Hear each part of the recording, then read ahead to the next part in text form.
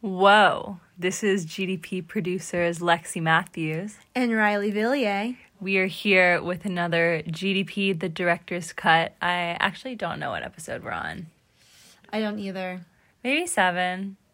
Maybe 5. You'll figure it out when you're listening to this. But who do we have on the podcast today, Riley? We had on Frank Ling. Yes, Frank Ling has been working with Frankie Films, working with cinematography, and helping film the movie. He's been working a lot of behind-the-scenes stuff, so we sat down and talked to him about what that process has been like. Yeah, he told us some really interesting information just about himself, too. He's an international student at BC, and film actually isn't his major. So that was really interesting. And he also delved into what he would do in the zombie apocalypse. And I just got to say, out of everyone, I both admire and do not understand his answer at all. Yes, I would love to, if you can write us back in any way possible, if you agree with Frank Ling's answer or not, we would love to know. We hope you enjoyed this episode with Frank Ling. We had a lot of fun. He taught us a lot about what it's like to be an international student or a person living on like a student work or a work visa here, and a lot about the film world. And I felt like I learned a lot from it. What about you, Rye? I also think I learned a lot. It was a really great episode, super fun to film. Everyone working on this film is an absolute character, so it's been a lot of fun. And going forward, we hope to just bring you some more of this and maybe some behind-the-scenes content. Yeah, we're super excited to keep delving forward. We are going to be shooting some more stuff real soon. We hear there's some real interesting developments in the work, and we can't wait to continue on this journey with you guys. Whoa. Yeah, thank you guys so much for tuning in. Thank you, Connor. Thank you, the guests. Thank you, everyone. If you enjoyed this at all, please share it with a friend. We appreciate you guys. Thanks for listening. Bye. Whoa. Golden Deer Productions. Golden Deer. Oh, wait, was that not it? Hey, enter. Just you forgot to enter. Hi, my name is Frank, and this is my golden hour. All right, so welcome back to another episode of GDP, the director's cut. Who do we have joining us today? So my name is Frank, and I'm a cinematographer that goes to Boston College. And what is your role in the film? I do a lot of, most sets I do first ACE, so that's basically sometimes pulling focus and sometimes adjusting the camera when the other Frank is not here. And I also sometimes I do lighting and audio. So I work with Sean, who you'll see later in the clip, that I usually just operate the boom mic, and then he will operate the Zoom recording to check the levels and stuff. Yeah. And how did you first get into film work and stuff like that?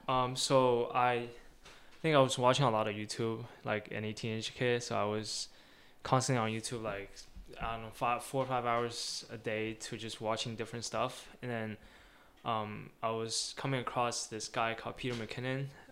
So if anybody has anything to do with video, you'll know him. And then he makes video, like movie quality videos, and then he produced them on YouTube. And I was like, no way that anybody can record videos at this high level, like on YouTube. Because, normally you think of YouTubers, you think of low quality vlogs that are just like bamming with different, I don't know, like effects or transitions and stuff that aren't really like pleasing to the eye after a couple videos. So after I watched him, I was like, man, I really gotta get on this. So when I graduated high school, I asked my parents to buy a camera for me, and then so that's how it got started, basically. Yeah.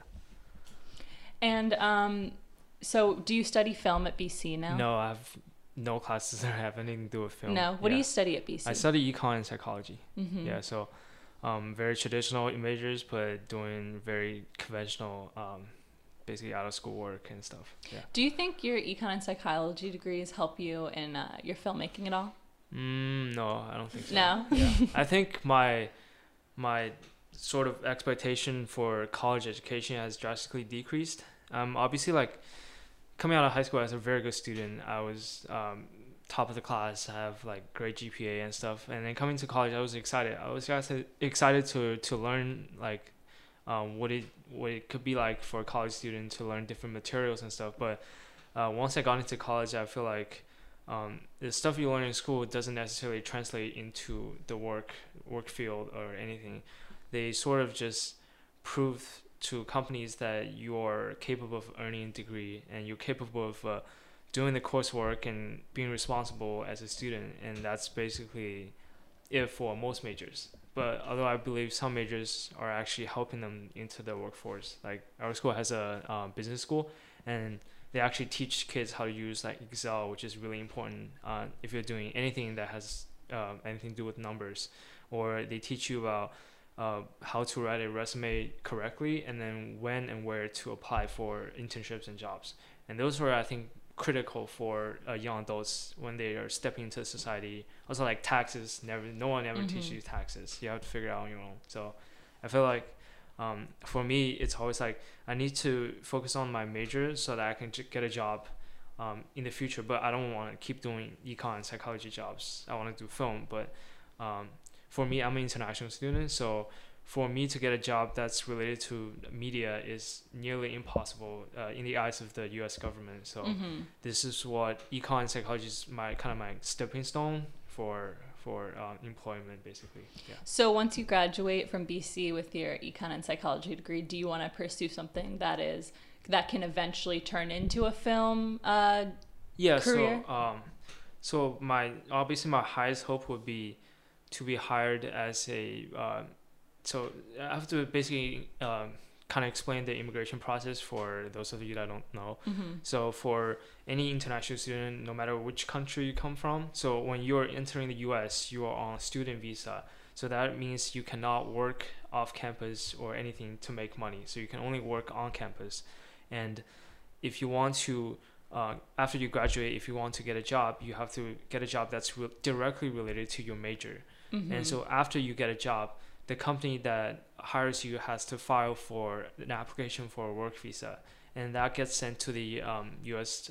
Immigration and Customs or whatever, and then they process it by randomly selecting students that have applications. So for undergrads, when you graduate, the chances are 3 out of 10. So every 10 students, only 3 get selected. So 70% of international students end up going home to work? Exactly, yeah. Wow. So the alternative, I guess, is going to like grad school or something like that. Going to grad school makes you more, I guess, favorable in the work field. So when you have a master's degree compared to an undergrad degree or bachelor's degree, employers will obviously choose the one with master's degree.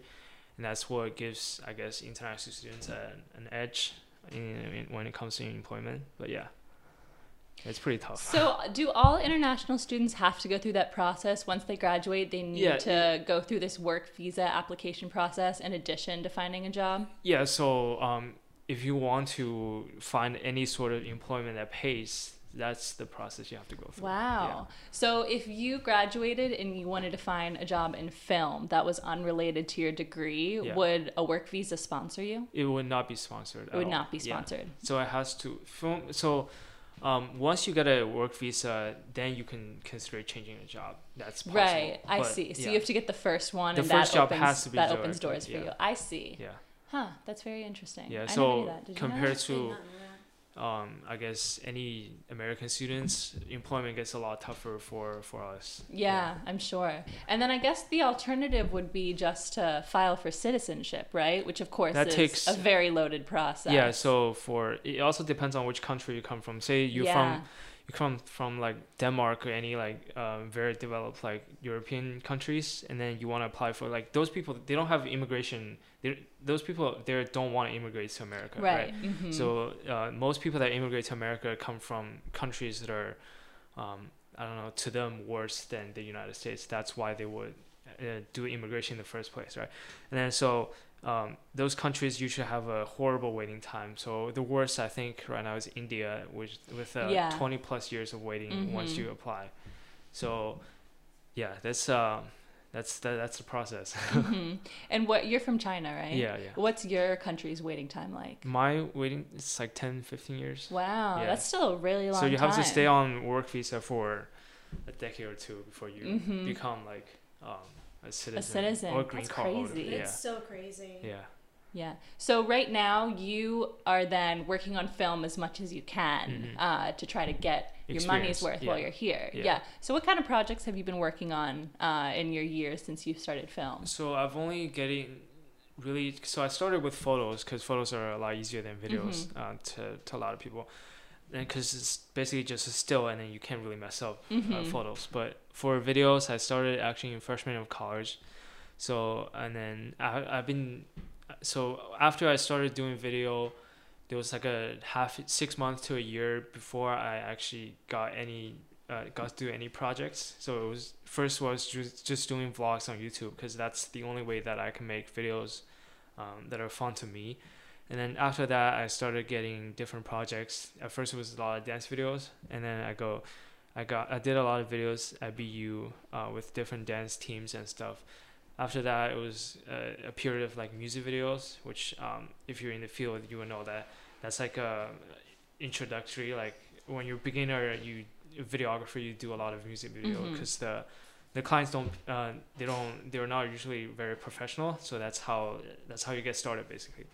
After that, right now I've been doing a lot of commercial product videography, and then that's like what I think I want to be doing after I graduate. So it's a lot of fun. And then how did you become Sorry to interrupt, you guys are killing it. Riley, nice to see you. Hey. Yeah, we're smile, let's go. And then how did you get involved with this project? So I've known the other Frank for ever since I came to college. So we were pretty good friends, and we both are on the same track to do like professional video in the future. And then so Frank knows Connor through, I guess, I don't know, they haven't told me the story. I think they met through Instagram DMs. That's what Frank was telling me last time I talked to him. Yeah, so that, and then Frank and I know each other, but we don't really collaborate on projects. It's always our own thing, and then I think it's better. You don't really need, for smaller projects, you don't need 2 videographers on the set to do anything. So for this one, Frank said that Connor has a really big film that he wanted to do, and then obviously like we're really close and we work together really well, and then he said that Connor should bring me on set, and then that's how I kind of got to the set. Yeah. So, and what is your experience on set been like so far? It's a learning curve. I feel like, so Frank and I did another video that has like a lot of moving parts. So we usually just do individual videos where it's always a client or 2, and then we just film it ourselves. So we have to do the framing, the camera work, and then the editing and the lighting, the audio, like all by ourselves. And then so this project, we did a project prior to this where that's not possible. Like we used to use mirrorless and DSLRs that have autofocus, so you don't have to do anything. You just have to basically control the exposure and the framing. But now that we both got into cinema cameras, they don't have autofocus, so a one-man job basically becomes impossible at this point. So he on that shoot, he needed me to basically film behind the scenes footage, and then we have to have a guy that controls the lighting, because otherwise every scene basically takes way too long in between. Because the focus is all messed up? The focus and the lighting. So the lighting, we have these light tubes that we have to set up before we hit the record button, and those take forever to set up. And then a person's job is like impossible to cover all of that. So we needed different people to be specialized in different stuff. So we have Sean on the audio, we have lighting guy, we have some just do errands, and then we have people that contact the actors and stuff. So every person has a very specific job that's very little, but you do it well. So that's how a set works, basically. And do you think that's been challenging for you guys, or has it worked pretty well so far? Not really. I don't think it was hard. It was just different. Yeah. We never had anything this big before, so it's actually a lot of fun. How is this compared to other projects you've worked on? Like, obviously this is a much bigger scale than other ones, but are there any similarities or differences that really stand out to you? I guess the similarity would be what would be similar? So similarity would be something like the framing doesn't change, or how we operate the camera doesn't change, and that's all the job that we do basically on set, and then everything else is up to other people. So even though we coordinate each other on like what to do on at what time, but I think the the only thing that holds constant is like literally just how we operate camera, and then everything else basically changes when you go from individual to a set. Yeah. And then how do you like working on like a narrative structure film? Like, do you like it? Is that something you'd want to do in the future? Yeah, so I think for narrative shots, especially like even Hollywood movies, directors and writers, they have challenges. So you don't see a director that's successful at every single movie, right? Because that's basically, in order to make a good movie, it's the hard work and then the great idea of a lot of different people. So the producer has to have a right idea. The director has to have a good visual input, or like how the film should go. The cinematographer has to be good at his job. And then if any of those people are bad, you don't make a good movie. So especially in Connor film, Frank and I are not editing, which is something new. That we used to always control the editing, and then when we shoot the video, we kind of know where to cut or where to do what effects. We rather have those thoughts like beforehand when we're shooting. So when it comes to editing, it's very smooth transition. But for this project, obviously we're not editing, so we don't know how it's gonna go after we finish production. Is that different for you? Usually you guys sit down and do the editing afterwards? Yeah, so when you're doing it by yourself, you feel you have the full control of the project. Yeah. Unless the client has very drastically different ideas than you, then whatever you decide how the project is gonna go is how the project is gonna go. But right now, it's like whatever we wanted to do is probably gonna be different from what the editor thinks is good. Yeah. Does that make you nervous at all? A little bit. I feel like since everybody's putting so much effort into it, who knows? I've never met the editor, so I don't know. Yeah. Have you read any of the script or know any of like the storyline at all? I know the general storyline, but the script is like 170 pages. Yeah, I don't want to read it's all pretty of it. long. Frank was telling me the other day that he read it, of course, when it was pitched. I think they were working on it for a long time. Yeah, and Frank actually told me he did not like the script when he first read it. Oh, really? Yeah. So I was curious to see if you had any opinions on the story or anything. So if it was strictly up to me, I would, if I'm shooting indie film, I would do something that has nothing to do with VFX or special effects, because Why is that? that could be the tipping point for most films. Like when you see a good VFX, you're like, wow, that looks real. Or if you see a bad one, you're like, wow, this is like a good film, but the VFX is a nut job, and then kind of it can really make or break a movie. Yeah. So I would do something like maybe in the genre of like drama, or that has like really deep emotional storylines that are like this, where the story outweighs the visuals. I think that would be great. At least for me. Yeah. And so the movie, of course, you know this, is about a zombie apocalypse. So our closing question for all of our guests is, if you were to undergo a zombie apocalypse in the city of Boston right now, or not right now, like just in the normal world, not coronavirus or anything, how would you survive the zombie apocalypse? What would your plan be? Oh yeah, so that's a really interesting question, because I feel like I've actually thought about this a lot. So it has something like, it's the same thing as if you are paralyzed from the neck down. What would you do? Do you want to keep living, or do you want to die? Because it's the same situation basically. In a zombie apocalypse, you're basically fighting to survive the next minute, and things could go bad at any minute. And then for a person with like, if I get into a car accident, I'm like paralyzed from the neck down, I can't do anything.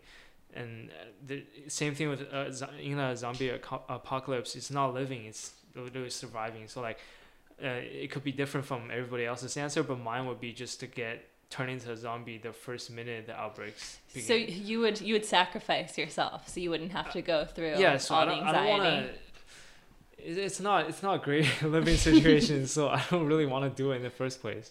Like, think about how, if it's as contagious as like any zombie movie, how many people do you think are gonna survive at the end, and then how tough their life is compared to mine when I'm just a brainless zombie at that point. Yeah. Well, did you have a good time? Did you have a good interview? Yeah, pretty good. Yeah. So we have one more ending bit, and that is just the intro and the closer. So It's pretty simple. Stop me if Connor's explained this to you before.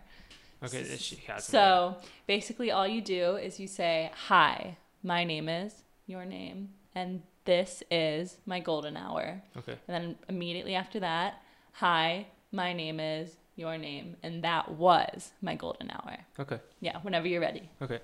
Hi, my name is Frank, and this is my golden hour.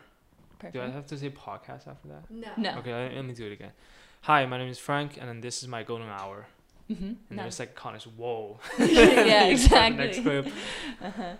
And hi, my name is Frank, and this was my golden hour. Perfect. Okay, You nailed it. great. Thanks so Thank much, you. Frank. Yeah.